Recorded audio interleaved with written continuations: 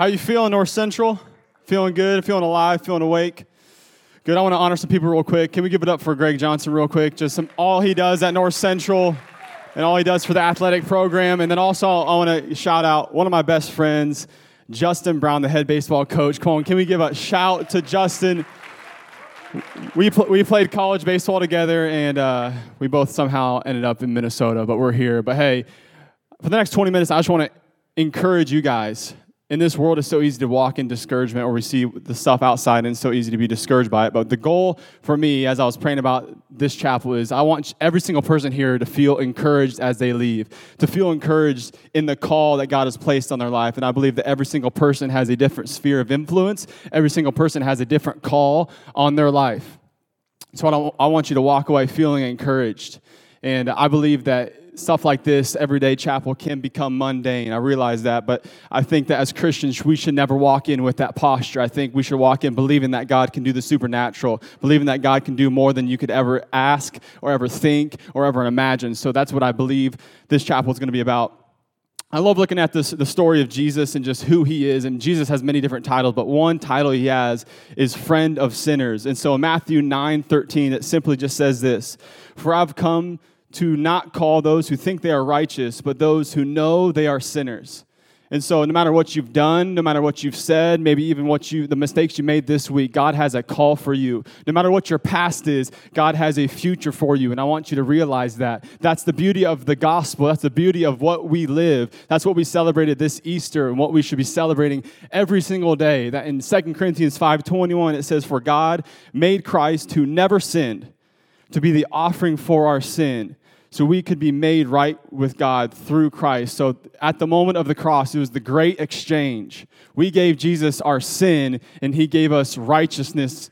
We gave Jesus our failure, and he gave us freedom. And from that, we can live and walk towards the call that God has placed on our lives, that we accept this grace. And this grace is the thing that has saved us, but it's also the thing that sustains us, the thing that is sufficient for us, and the thing that continues to transform us into all God has called us to be. And so at this moment, I would love to pray, just inviting the Holy Spirit into this conversation, believing that God had me here for a reason, that it's not my words. I'm 25 years old. I don't know what I'm doing half the time, but I believe the Holy Spirit's going to speak through me to impact somebody's life. So let's pray together.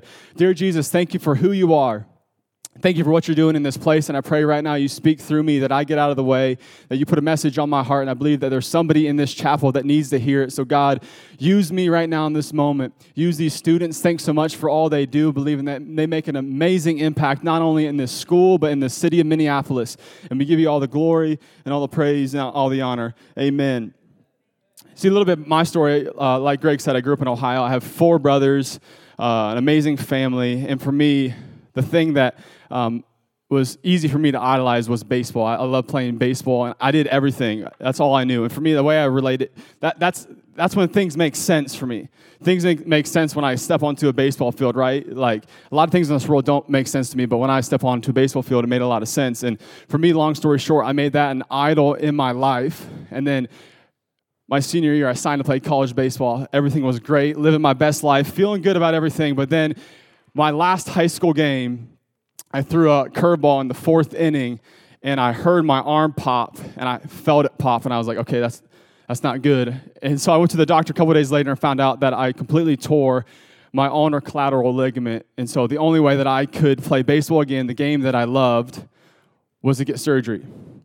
And that was a summer for me that was very difficult. It was a summer after my senior year, and everyone else was having a good time celebrating. They just graduated high school, and I was sitting at my house all summer with a giant brace on my arm, filled with bitterness, filled with anxiety, filled with fear, filled with a lot of different things. But that was when God moved in my life. See, a couple weeks later, I went to a church camp, the same church camp that I gave my life to 4 years later, and I walked in feeling like God had something new for me.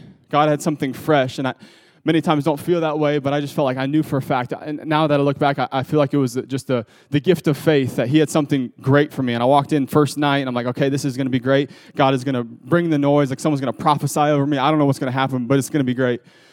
First night, nothing happened. Second night, nothing happened. Third night, nope. Fourth night, last night, still nothing. And then the preacher preached his last message and walked off the stage, and I thought, okay, maybe God didn't have anything for me. And then right when I thought that he got back up on the stage, he said, normally I don't do this, but I feel like the Holy Spirit is leading. He says, if anyone feels called into ministry, I want you to come up and give your life to ministry. And he pointed to this section, then he pointed to that section, and I was in the last section. He pointed it to me, and I remember I was sweating more than I ever sweated in my life. My heart was beating, and I stood up.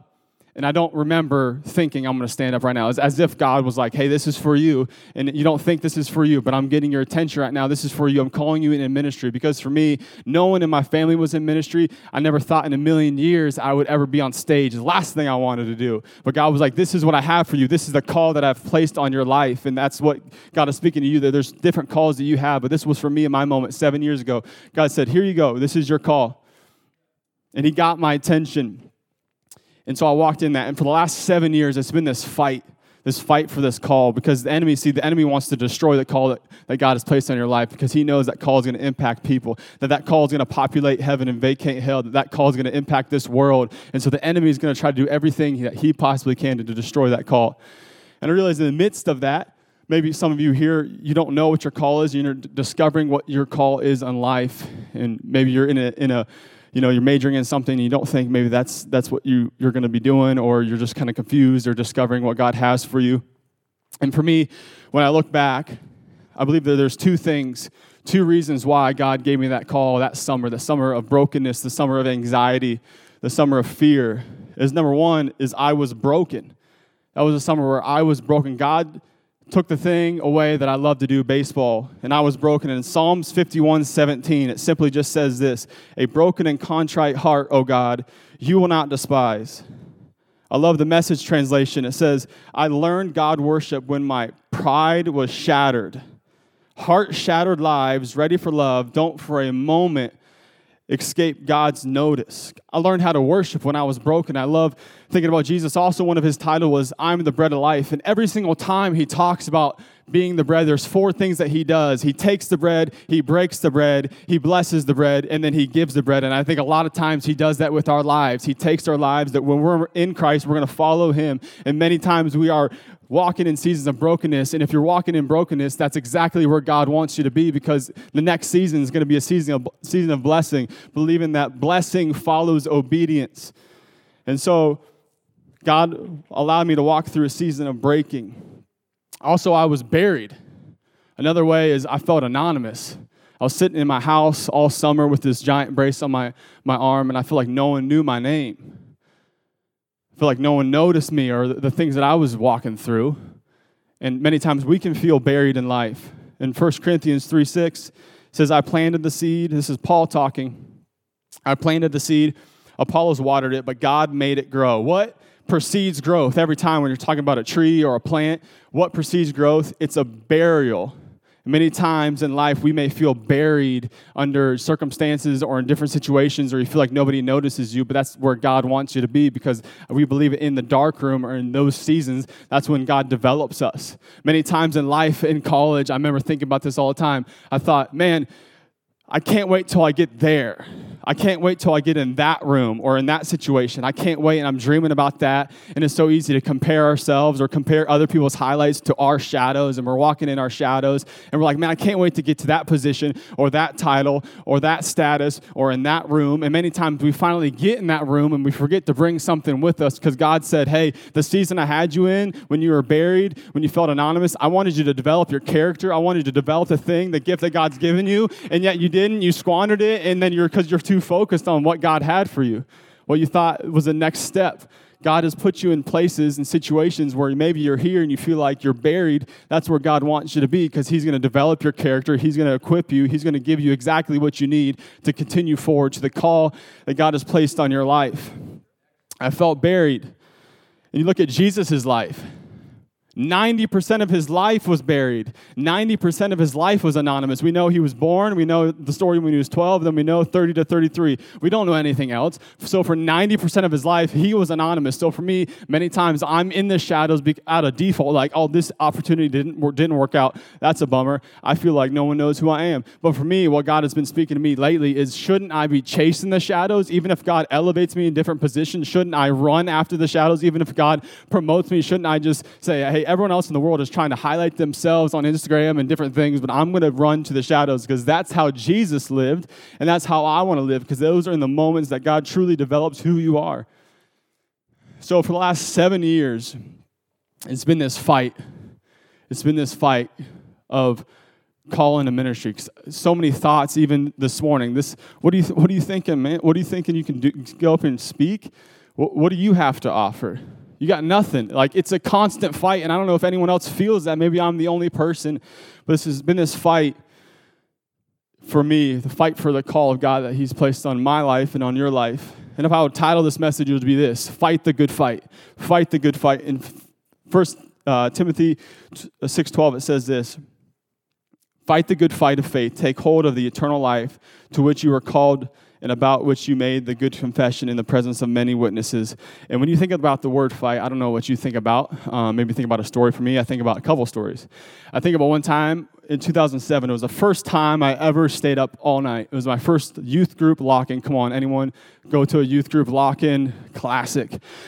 I went there. First time ever in my life, I stayed up stayed up all night. I was so proud of myself. And then I went to bed at 8 a.m., and I remember a couple hours later, my brother Brian, 2 years older, yanked the covers off of me and said, "We got some bowl games happening, man. We can't waste our last day on winter break. We need to go. We need to watch all these bowl games all day." And I'm like, "Dude, I just went to bed like 3 hours ago."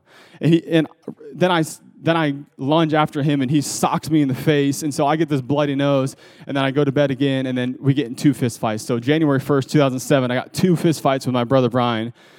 Crazy. Then the other fight I thought about is not a physical fight, but more a verbal fight, and it was with my principal. And for me, I was a rule follower growing up. I did not want to make any mistakes. I never got a detention. Like, I wanted to make sure that I stayed the path. And one time when I was, I think, about 8th grade, I heard over the loudspeaker the thing that nobody wants to hear.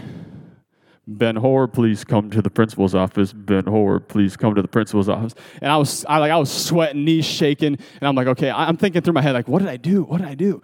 And I walk in, and the vice principal just started yelling at me. Starts yelling, "Why did you pick that fight on the bus? What were you thinking? Like, all you had to do was wait, and you had to cut the line." And I'm thinking that wasn't me. So I'm trying to fight this. I'm like, that wasn't me. And finally, the secretary comes in and tells the principal, "You got the wrong Ben Hoare." There was no joke. There was 2 Ben Hoares in my school, both in 8th grade, right? Not related at all. I don't know how that happened. It's not a normal name, just to let you know. 2 Ben Hoares, and I'm like, I was scared out of my mind.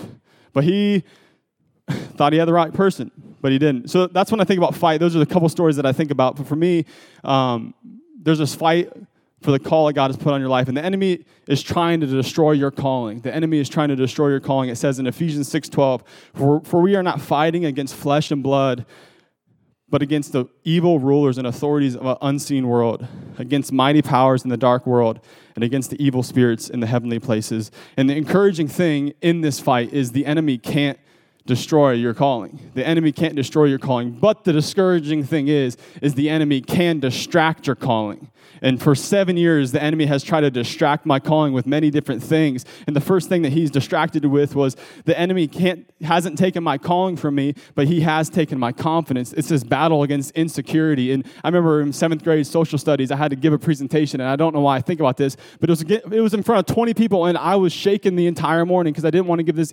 presentation. I remember when I moved up here, I worked at Ruth Chris, like Greg said, and for 2 years, I thought, man, God's called me to ministry, and it didn't work out in Ohio, and I moved out here, and I felt like God called me here for a purpose and a reason, and I interned under Pastor Kirk, and I was walking through here, but opportunity didn't work out, and throughout the whole time, I was just battling this insecurity, like, you're not called to this. Like, it hasn't worked out yet, so why do you think it's going to work out now? Like, you're not called to this. And so it's been 7 years of this battle of the enemy trying to distract me in my calling by throwing insecurity at my way. And I think within every fight, we have a role. We can do stuff. And for me, I think the role that we have over insecurity, right, when we think about our battles, maybe this is the battle you face, or maybe it's something different, but we all have something to do within each battle, each fight. And I think our job is to speak life over ourselves. We need to speak life over ourselves. Did you know that after 2 weeks, You remember 20% of what you hear. So in 2 weeks, if I come up to you and say, hey, what's up? I preached at chapel. You remember what I said? You're going to remember 20%, and I'm cool with that.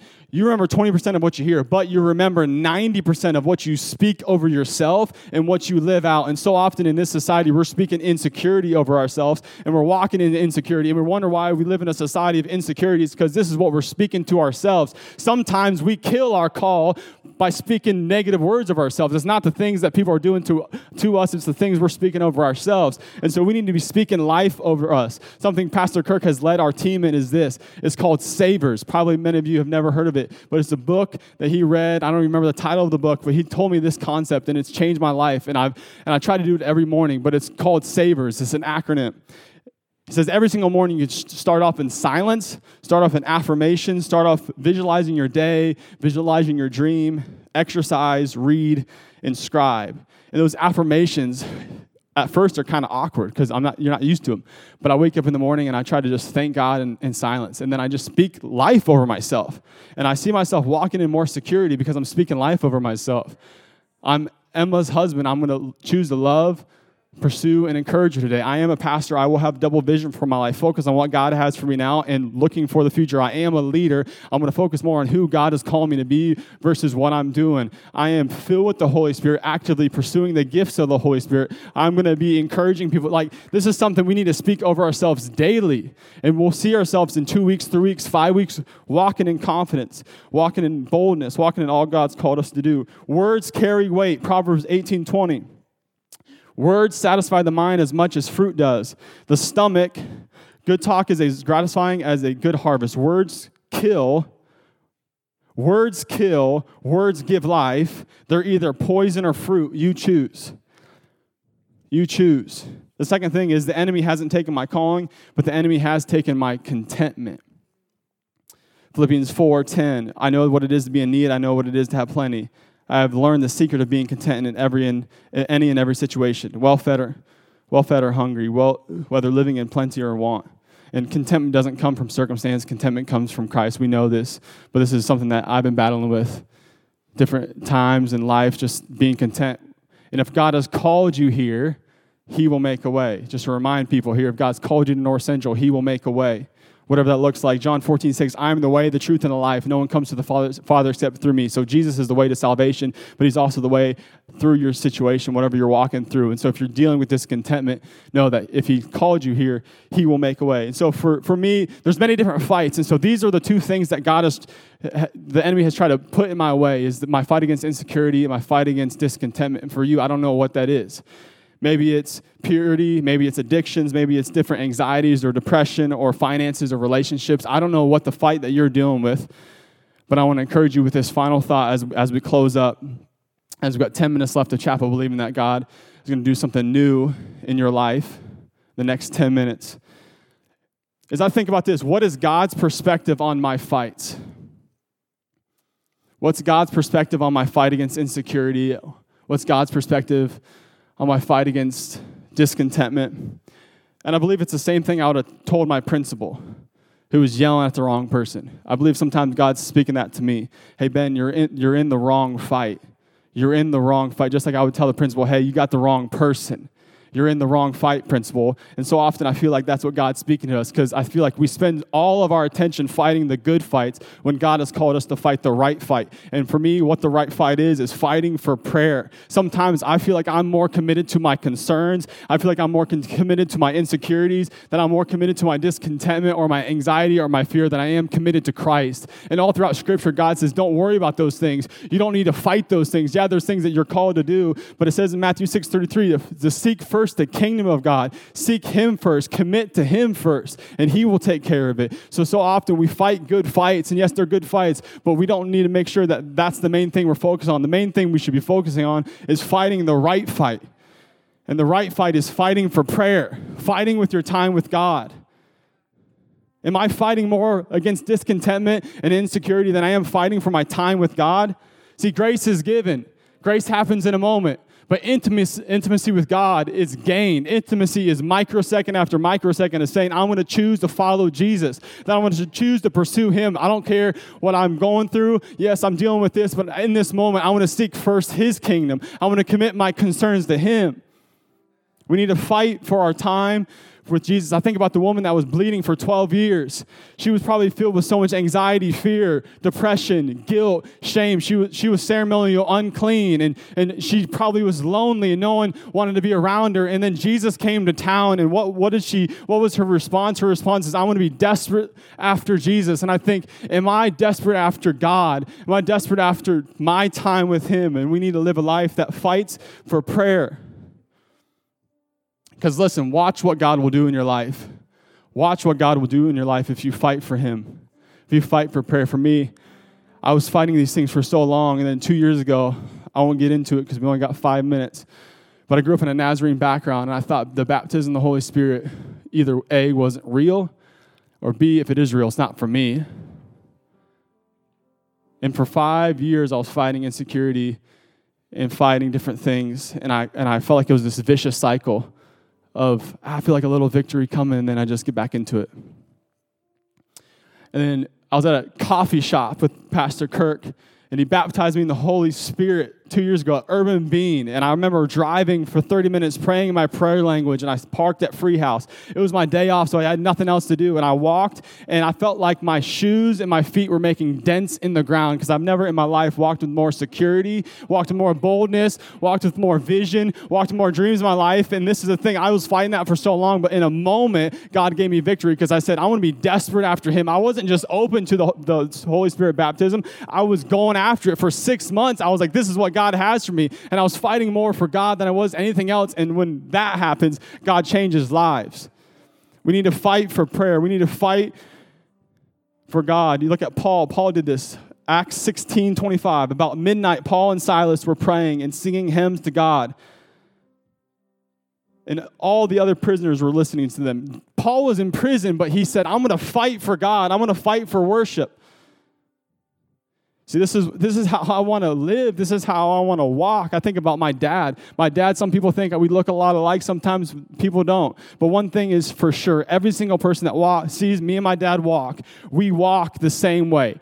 Just how I saw him walk. And I want to live a life that is so in love with Jesus that I'm learning to walk more like him. I don't want to be so busy working for Jesus that I forget to walk with Jesus. I want to walk with him with everything that I have, that my steps begin to look more like Jesus. Hey, Ben, he makes mistakes, but he's starting to become more like Jesus, because it says, Robert Crosby says this, genuine transformation of the whole person into the goodness and power seen in Jesus and his Father remains the necessary goal of human life. This is the goal. This is the call that God's placed on our lives, is to walk more like Jesus, to become more like Jesus. We need to fight for prayer. And if you read further, it says Acts 16:26. Suddenly there was a violent earthquake that the foundations of the prison were shaken. At once, all the prisoners' doors flew open and everyone's chains came loose.